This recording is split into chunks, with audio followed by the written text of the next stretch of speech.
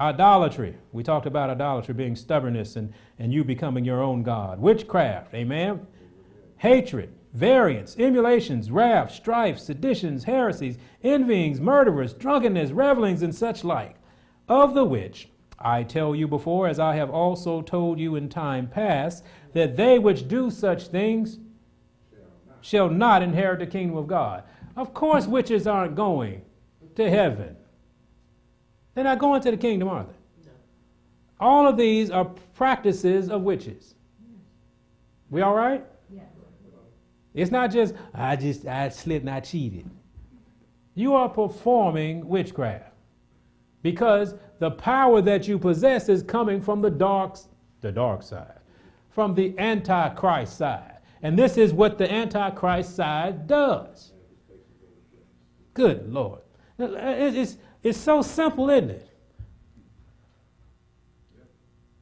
I hope it is. I was talking to my wife. I said, baby, I believe we make it easy to digest. And I think we do. Sometimes I think we choke it.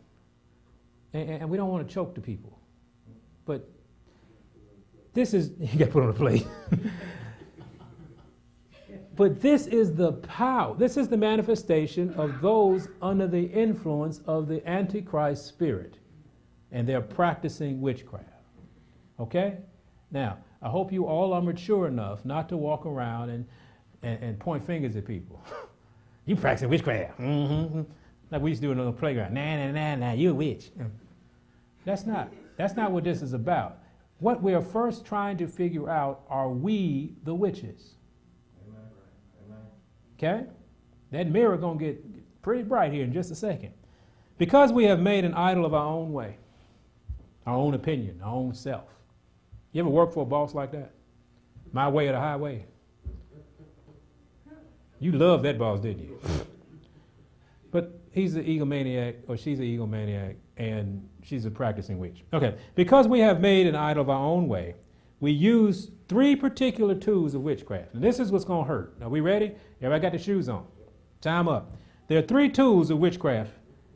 1 is manipulation, 1 is intimidation, and 3 is domination. Those are 3 tools of witchcraft.